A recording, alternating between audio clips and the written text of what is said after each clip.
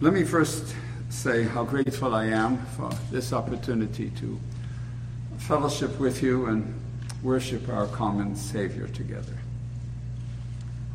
I've had the privilege of a Zoom acquaintance with your pastor for some time now.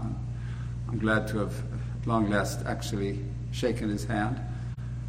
Some of you very few, but some of you I've known for decades. And so, once again, thank you for this opportunity to worship together. Turn with me, please, to Romans chapter 8. Romans chapter 8, and we'll begin reading at verse 11. If the spirit of him who raised Jesus from the dead dwells in you, he who raised Christ Jesus from the dead will also give life to your mortal bodies through his Spirit who dwells in you. So then, brethren, we are under obligation not to the flesh to live according to the flesh. For if you are living according to the flesh, you must die. But if by the Spirit you are putting to death the deeds of the body, you will live. For all who are being led by the Spirit of God, these are the sons of God. You have not received the spirit of slavery, leading again to fear, but you received the spirit of adoption as sons, by which we cry out, Abba, Father. The Spirit himself testifies with our spirit that we are children of God, and if children, heirs also. Heirs of God and fellow heirs with Christ, if indeed we suffer with him, so that we also may be glorified with him. I consider the sufferings of this present time not worthy to be compared with the glory that is to be revealed in us. For the anxious longing of creation waits eagerly for the revealing of the sons of God. The creation was subjected to futility not willingly, but because of him who subjected it in hope, that the creation itself will also be set free from its slavery to corruption, into the freedom of the glory of the children of God. For we know that the whole creation groans and suffers the pains of childbirth together until now, and not only this, but also we ourselves, having the first fruits of the Spirit, even we ourselves groan within ourselves, waiting eagerly for adoption as sons, the redemption of our body. For in hope we have been saved, but hope that is seen is not hope. For who hopes what he already sees? But if we hope for what we do not see, with perseverance we wait eagerly for it. In the same way, the Spirit also helps our weaknesses. For we do not know how to pray as we should, but the Spirit himself intercedes for us with groanings too deep for words. And he who searches the hearts knows what the mind of the Spirit is, because he intercedes for the saints according to God. And we know that God causes all things to work together for good to those who love God, to those who are called according to his purpose. For those whom he foreknew, he also predestined to be conformed to the image of his Son, so that he, that is his Son, would be the firstborn among many brethren. And those whom he predestined, he also called. And these he also justified. And these whom he justified, he also glorified. What then shall we say to these things? If God is for us, who is against us? He who did not spare his own Son, but delivered him up over for us all, how will he not also with him freely give us all things? Who will bring a charge against God's elect? God is the one who justifies. Who is the one who condemns? Christ Jesus is he who died, yes, rather who was raised, who is at the right hand of God, who also intercedes for us. Who will separate us from the love of Christ? Will tribulation, or distress, or persecution, or famine, or nakedness, or peril, or sword? just as it is written, "For your sake we are being put to death all day long. We were considered as sheep to be slaughtered. But in all these things we overwhelmingly conquer through him who loved us. For I am convinced that neither death nor life, nor angels nor principalities, nor things present nor things to come, nor powers, nor height, nor depth, nor any other creature will be able to separate us from the love of God, which is in Christ Jesus our Lord." Let's pray.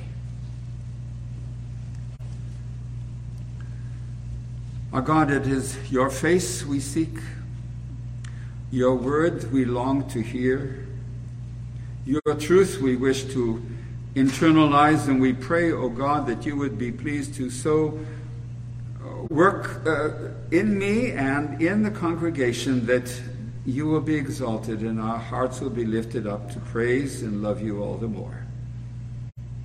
We ask in the name of him who died so that that indeed might come to pass. In the name of Jesus, our Savior. Amen. Well, we should be thankful. There are many, many reasons why we should be thankful. God has created a beautiful world, and he's filled it with all kinds of pleasures and challenges and opportunities. And he's allowed us to live in this world that he has created. He revealed himself to us.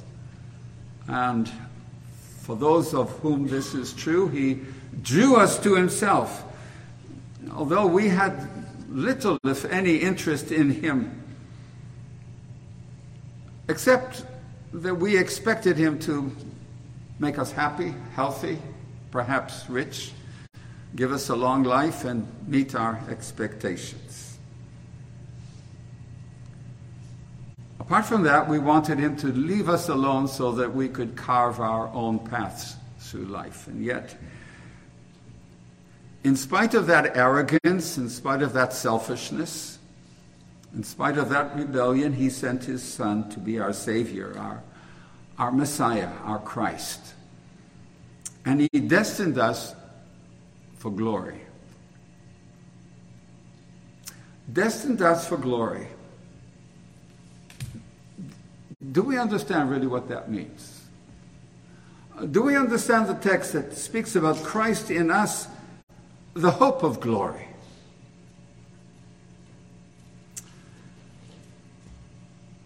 Of course, when we think of glory, we first of all, hopefully, we certainly should think, first of all, about God's glory.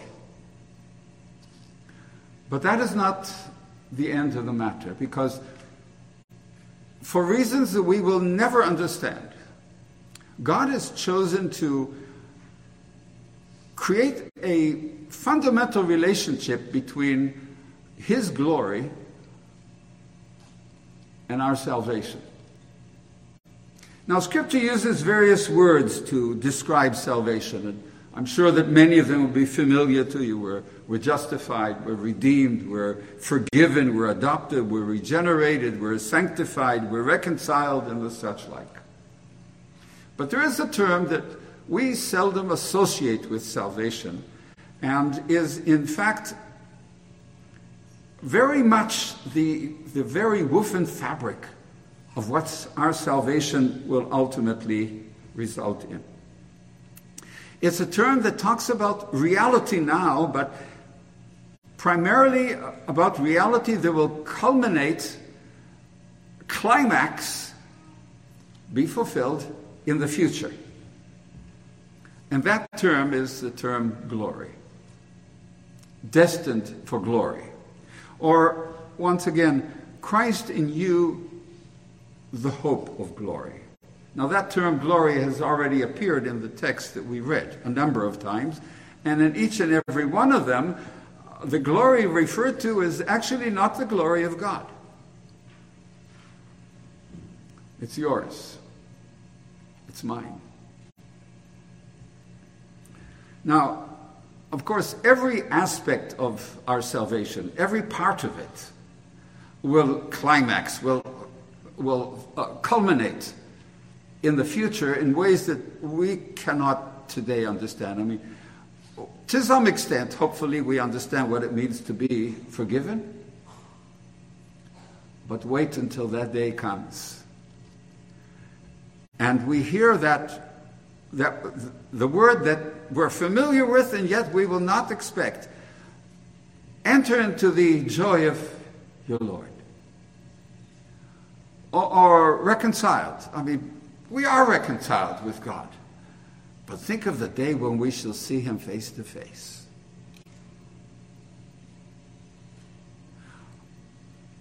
Or sanctified. We are sanctified in the sense that we're set aside for Christ. We're sanctified in the sense that we now have this struggle against sin and sometimes, all too seldom, overcome sin. But there will be a day when we will be without spot or blemish or any such thing. Utterly sanctified.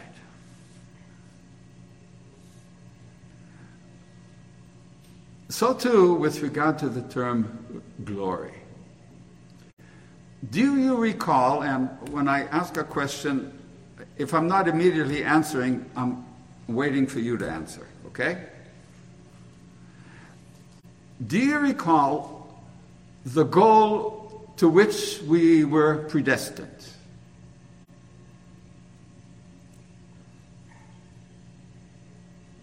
It's going to be a long sermon. To be conformed to whose image? To be conformed to the image of his Son. Can you even begin to imagine what that means? Well, it all sums up in this one word, glory. Now, what we now have and what we are taught by the Word of God and the promises of the gospel to expect is here in order to impact the present and to transform our lives in the here and now in a very radical way. For example, Paul could say that being justified by faith, a work that is accomplished in the past, we have in the present peace with God. So what happened is now impacting our lives, and more than that, he can talk about our having been adopted, and yet talk about the fact that we await the ultimate of our adoption. And in the present, by virtue of that, we cry out with the spirit of adoption, Abba, Father. And so, every aspect of these various words, these various terms which we use to describe salvation, all have something to do with the past, something meaningful and enlivening and transforming and challenging and sometimes rebuking in the present, but they also have to do with the future. There's a verse that I know you're all familiar with, Romans 3:23. Can someone quote it for me? It begins with the word all. All have sinned and come short of what? What does that verse mean? What does it mean that we have come short of the glory of God? That's worth thinking about.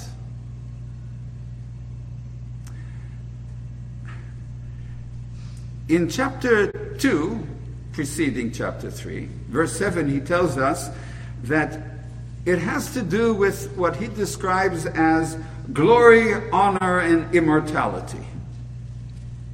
And he says that the best among men seek that glory, honor, and immortality because they do not have it. It is yet written on their hearts. It's part of their inner being by virtue of the fact that they're human, created in the image of God. And so they long for and they strive for and they hope for glory and honor and immortality. Now, we'll come back to this idea of glory because that will be our theme, but let's Let's begin with Paul in Romans chapter 1. Because if we do so, this will help us somewhat understand glory as an aspect of our salvation. In Romans chapter 1, Paul tells us that mankind was delivered over to a frustrating humility. That is to say, a reality that is out of sync with its original purpose. Now, how did this come to pass? Paul tells us that man subverted and subdues the truth, and he does so inevitably. So he knows what is right. He knows, for example, as he says at the end of the chapter, that those who do the things that he's enumerated earlier are worthy of God's judgment. And yet, knowing they subvert the truth, they suppress the truth, they ignore the truth, they deny the truth, they disobey the truth, and they act contrary to it. In other words, man worships himself by making his own pleasure and his own will his highest good, his only standard. And certainly in these days, which are so similar to the days that Paul faced in Romans, when he wrote the letter to the Romans, we can understand that. I am what I am, and I am what I want to be. Reality does not make me to be what I am.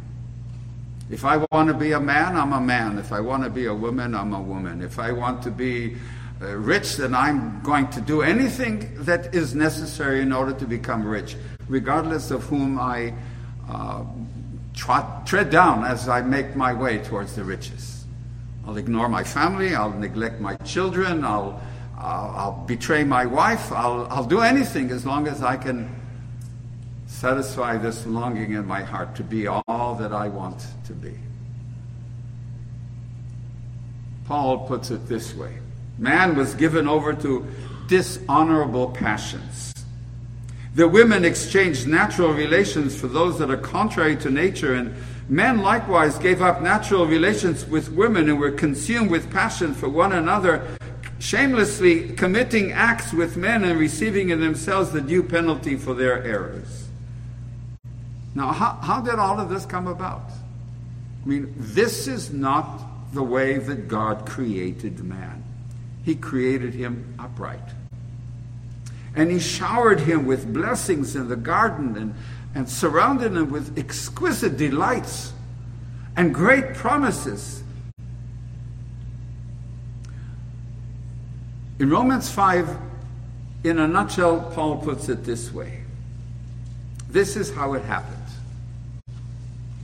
By one man's disobedience, the many were made sinners. That one man is Adam, our first father, the father of all humanity. And he disobeyed God, and as a result, he impacted all of his descendants, all of mankind. Human nature was invaded by an expansive cancer called sin. And that sin has distorted human nature. So that instead of loving him who is worthy of all our love and all our devotion, all our affection, and every sacrifice that we might ever be called upon to make, we are challenged repeatedly to love ourselves, to please ourselves, and to serve ourselves. And therefore, instead of being those beautiful image bearers of God, glorious and holy, kind and loving and merciful, we became sinners. Filled with all manner of unrighteousness, evil, covetousness, malice, full of envy, murder, strife, deceit, maliciousness, gossips, slanderers, haters of God, insolent, haughty, boastful, inventors of evil, disobedient to parents, foolish, faithless, heartless, ruthless. They know God's righteous decree. They know, but they ignore.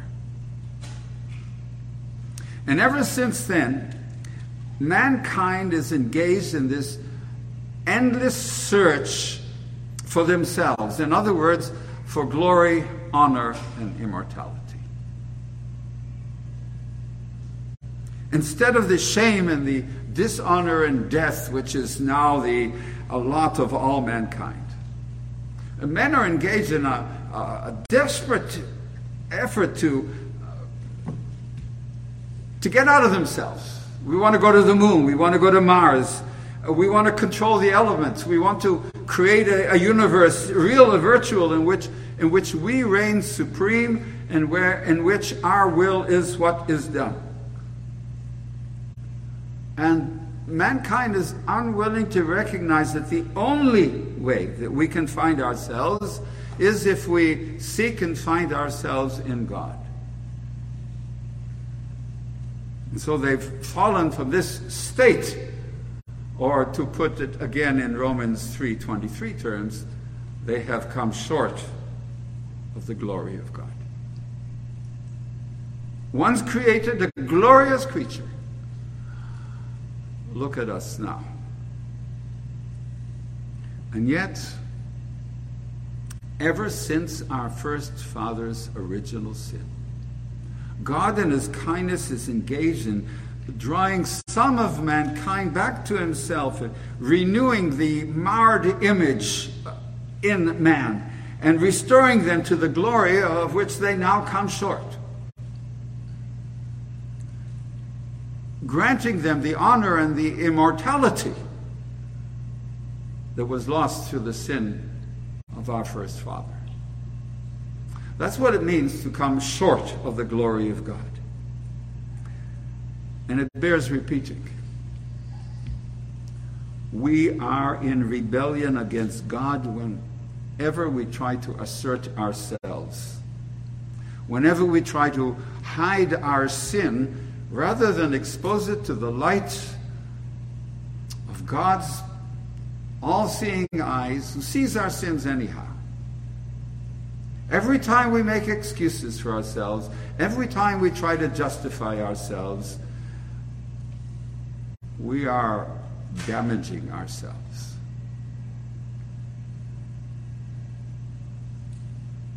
Our mind has become darkened. God has given it over to futile thinking, to foolishness. And this is according to the very simple principle that if you sow oats, you can't reap barley. And if you sow sin, you cannot but reap the consequences of sin. We cannot escape that. Nor can we escape God, because we were all made for God. We were made to reflect God in his glory and in his beauty. And we were made by his wonderful grace to, as the confession puts it, enjoy him forever. But ever since that initial act of rebellion in the Garden of Eden, man has come short of that. God, however, has remained true to his original intentions. And though all men have become liars, and in spite of the strenuous effort of mankind, God will yet bring man to glorify him. And God will yet bring men and women, boys and girls, to enjoy him, not for a moment, but forever. How do I know this? Because God is God. He cannot fail. It's not even that he chooses not to fail. He cannot fail. And those are very solid grounds for confidence. They're mine, and I hope they are also your grounds.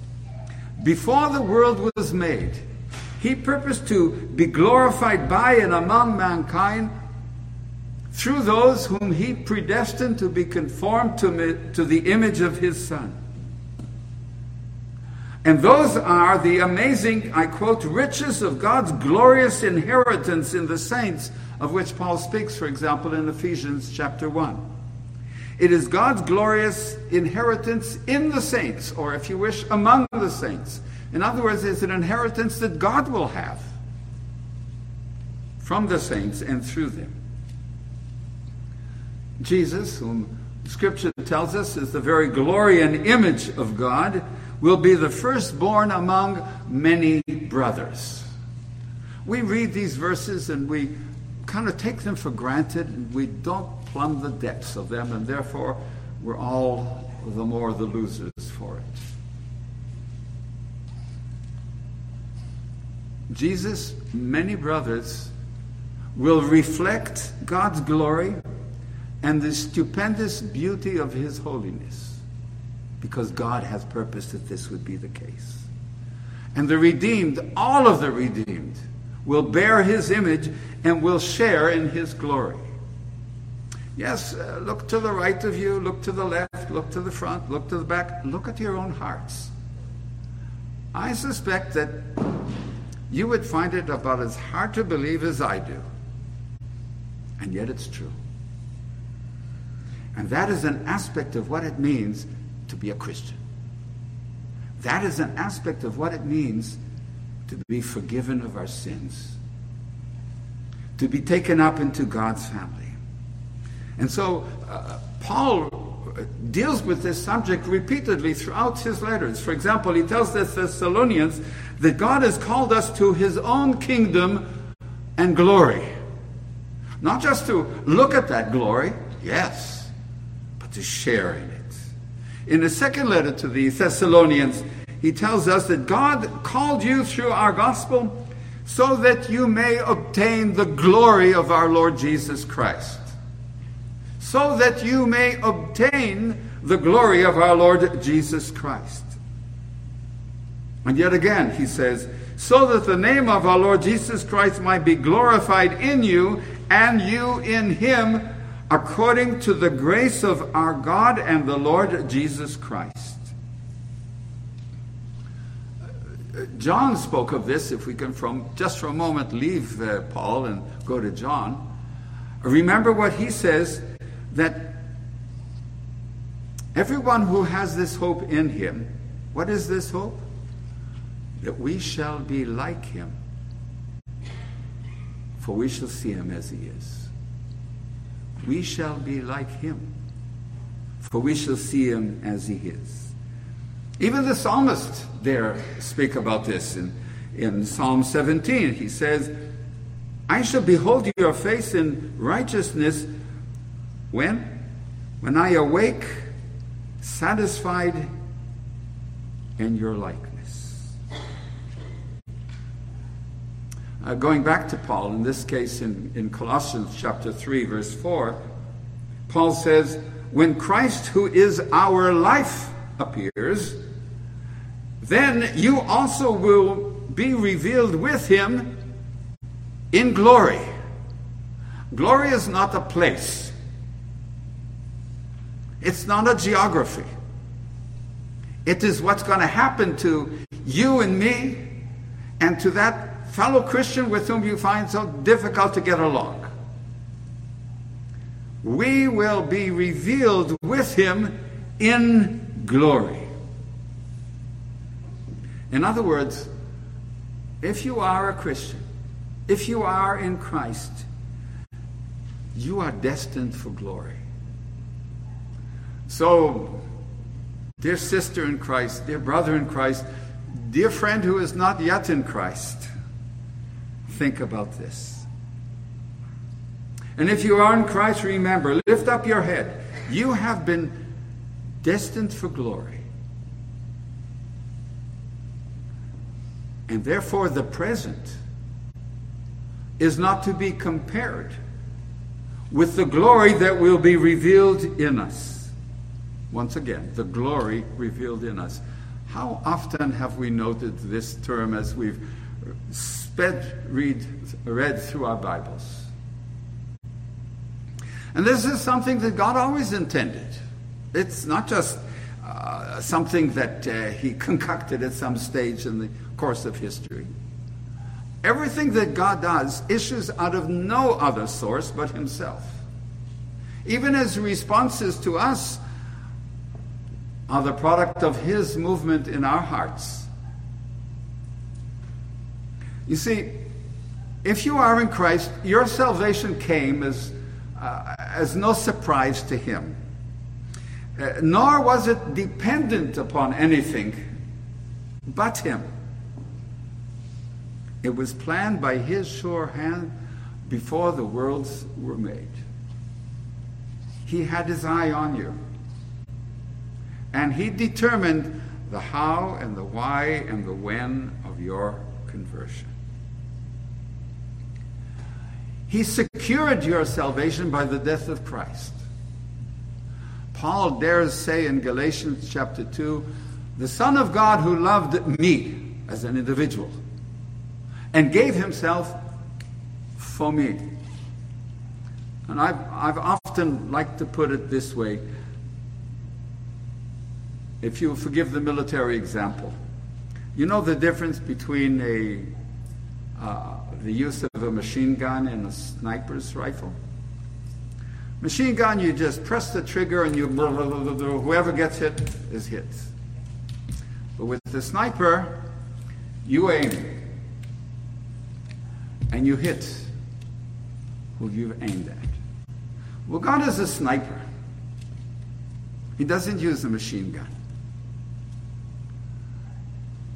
And he determined your salvation, if you are in Christ, to the praise of his glorious grace. And it was to that end that God created the gospel. And to that end, for the purpose of the gospel, he created the world to be the stage on which his gospel would be worked out.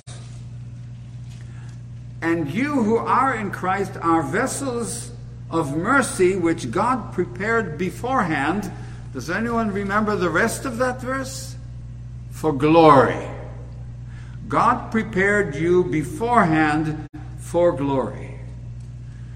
Now, nothing of this is due in any way to anything at all that has to do with you or me as the grounds, the reason, the cause. It's all God. It's all a divine decision, framed by grace for the undeserving, as part of what Paul calls in Ephesians God's secret and hidden wisdom of God declared before the ages for our glory. Sorry, that's actually in Corinthians. The wisdom of God which God decreed before the ages for our glory. And our glory therefore serves his glory. And now, having heard the call of the gospel and having been moved by the Spirit of God to respond to that call, God is now causing all things to work together for good, for the accomplishment of his purposes. Now, what are those all things? It's one of those favorite verses that we like particularly because we've torn it out of context. And we relate it to all kinds of providential circumstances that have really nothing to do with the immediate purpose of the verse. This is not a rhetorical question. What chapter comes before chapter 8? Amazing. Chapter 7. And what does chapter 7 talk about?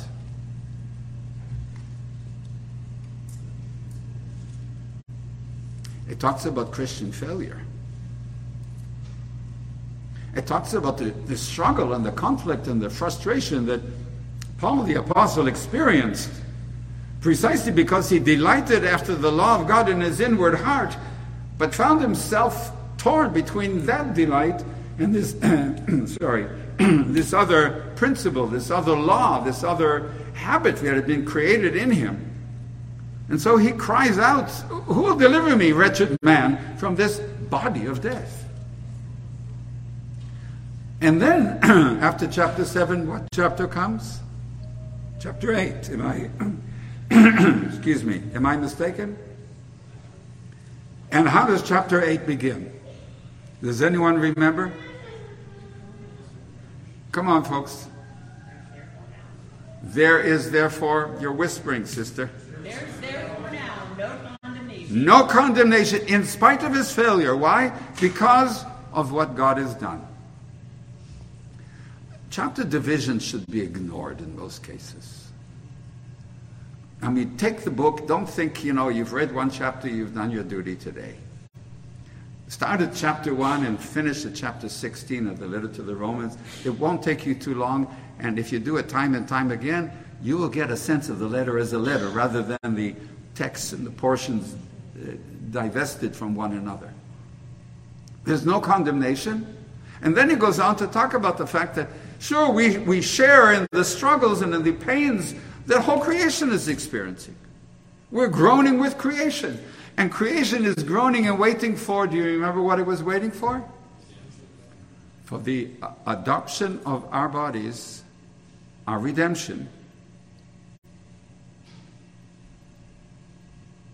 And so, who will deliver me from the body of this death? And actually it goes back to chapter 6, where in chapter 6 he tells us we're to submit our instruments, the organs of our body, to be instruments of righteousness to God. And then chapter 7, who will deliver me from the body of this death? And then in chapter 8, well, the body is going to be resurrected and it won't look like it looks now. It'll be glorious. More than that, it will no longer be an instrument of sin. It will be, in the fullest sense of the term, an instrument of righteousness. In other words, well, let me read it to you.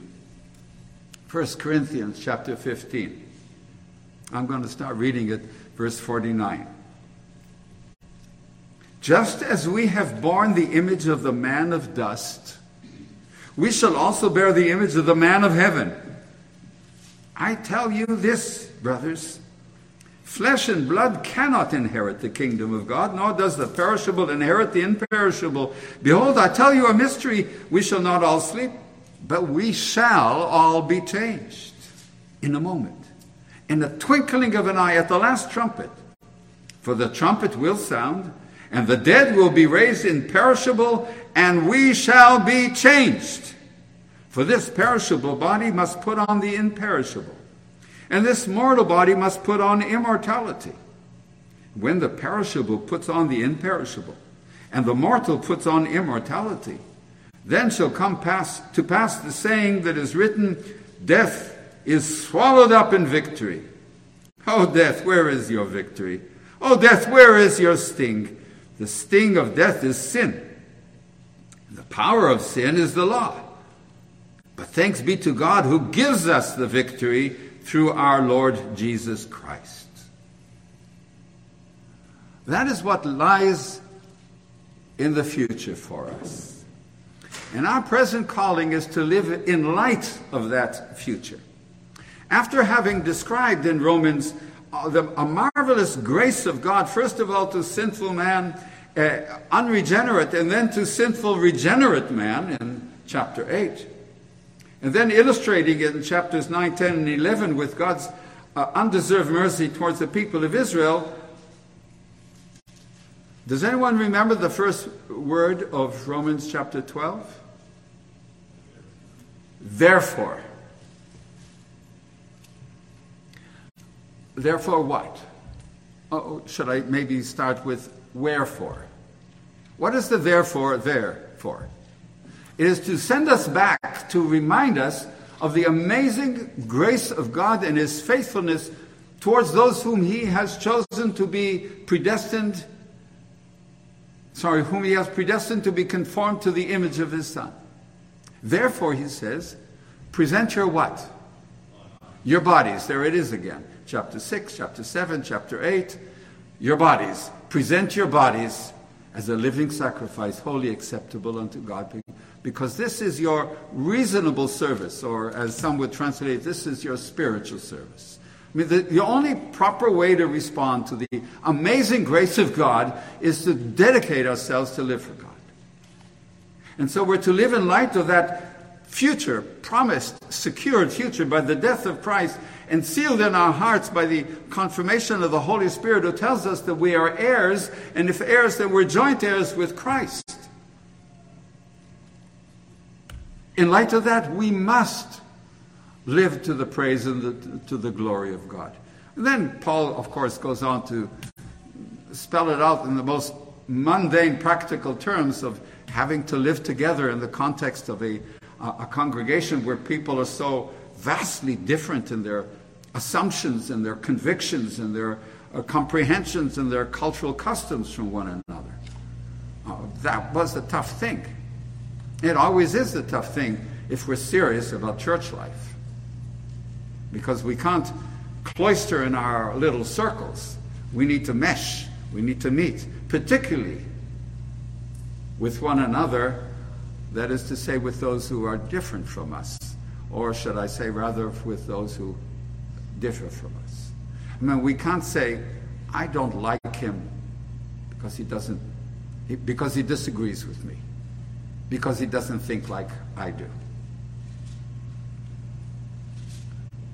At the moment, under the hand of God and by the work of the Spirit, we are undergoing a process of sanctification.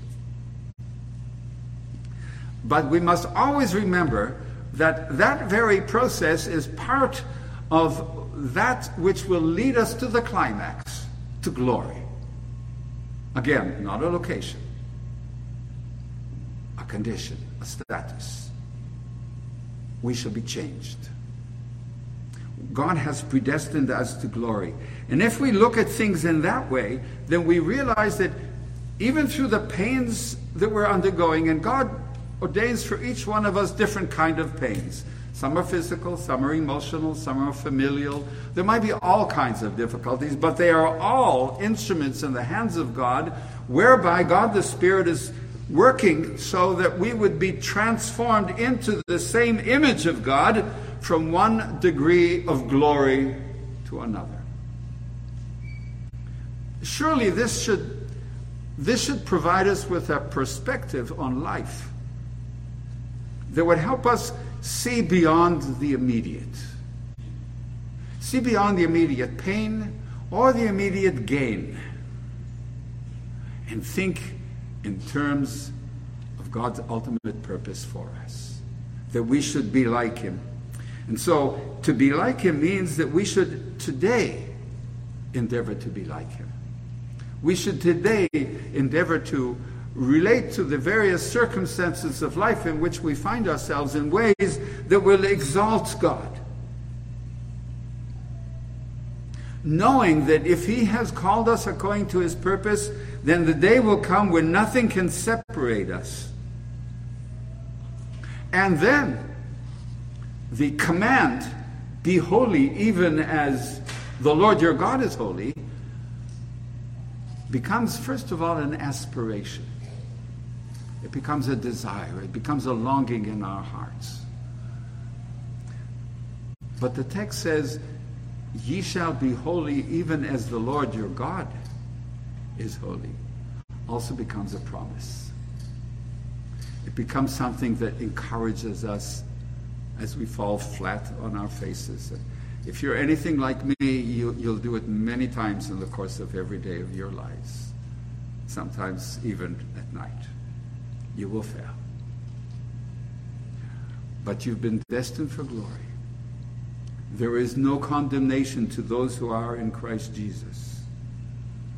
Nothing can separate us from the love of God, which is in Christ Jesus our Lord. And therefore, we can rejoice in hope of the glory of God. That is to say, rejoice in hope of sharing in that glory, because the day has been secured by Christ.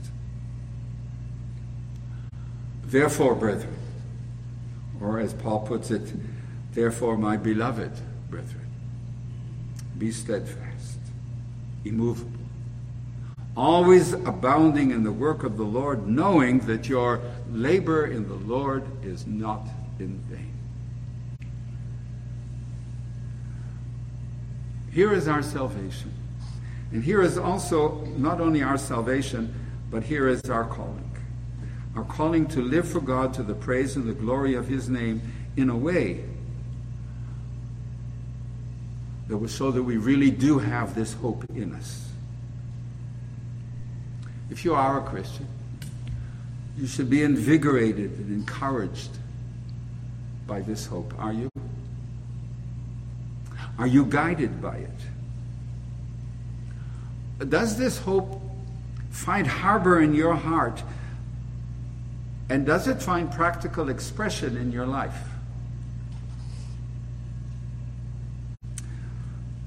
Or do you go through life gnawing at the bare bones of present reality as if there's nothing more to be had?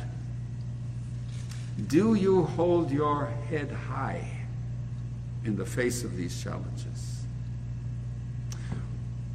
We have in our congregation up in Washington State a number of people who are exemplifying exactly what I talk about. We have a young couple. They were married. They've been married maybe about less than a year and a half. And they were pregnant, and the doctors told them that their child will be underdeveloped, he will have difficulty in breathing, he's likely not to live a long life, and if he does, he will be constantly dependent upon them for everything. And therefore they were encouraged 10 times to abort. It's their first child. They're just newlyweds. But of course they declined.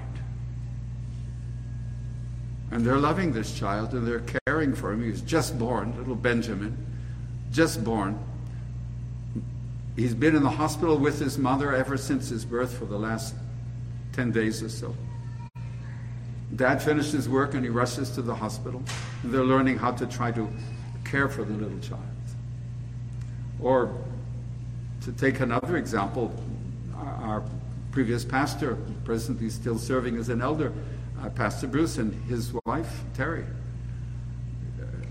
Something's happening. Her immune system is attacking her brain. She's losing her ability to remember things, to communicate. She sometimes goes into a kind of I don't know how to describe it, a deterioration of his cognitive powers to the point that she acts irrationally. She's lost balance. And then on top of that, she's just had a stroke. She was in hospital for about 10 days and just released from hospital now, still undergoing therapy. But the nurses were saying, Terry, you're so much fun. You've got such a sense of humor, such a positive attitude to life. And Bruce, who's for this last year has hardly been able to leave his wife's side. I mean, they're both exemplary in the way that they're not gnawing at the bare bones of reality. They're rejoicing in hope. They're confident. And they're showing their confidence by the way that they conduct themselves. And therefore, both Pastor Bruce and dear Terry, they're ministering to us as a church. They're preaching the Word of God by their lives. And their lives speak loud and clear. And so my question to you and to me is, do we lead the kind of life that speaks loud and clear about the gospel? About our hope? Or do we not? Let's pray.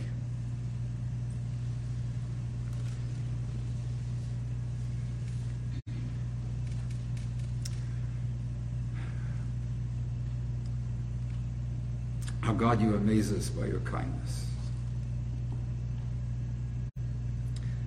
You surprise us by your grace.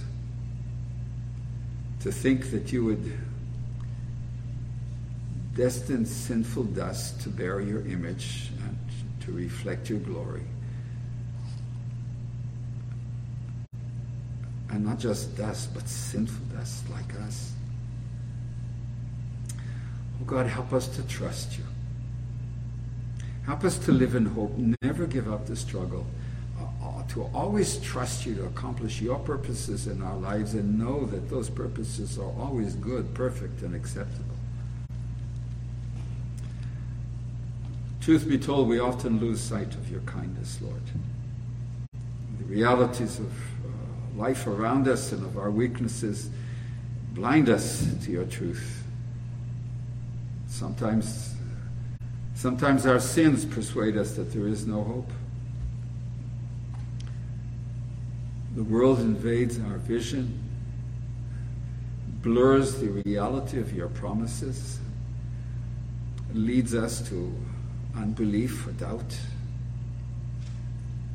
How could it be that we should ever bear your image and share in your glory and reflect it to all eternity? But you're God over all, and everything serves your purpose. Lord, please give us the grace to glorify you in the here and now of our lives, in the very teeth of what appears to the eye and appeals to the flesh. Forgive us, Lord. Forgive us our unbelief. Grant us grace to undertake the conflict with confident faith in you. Make us more than overcomers through him who loved us, so that you might have glory and so that your will might be done in us as it's done in heaven. We ask this not because we deserve it, nor do we even dare ask it because we need it. But we ask it by the virtues of Christ and because you have promised.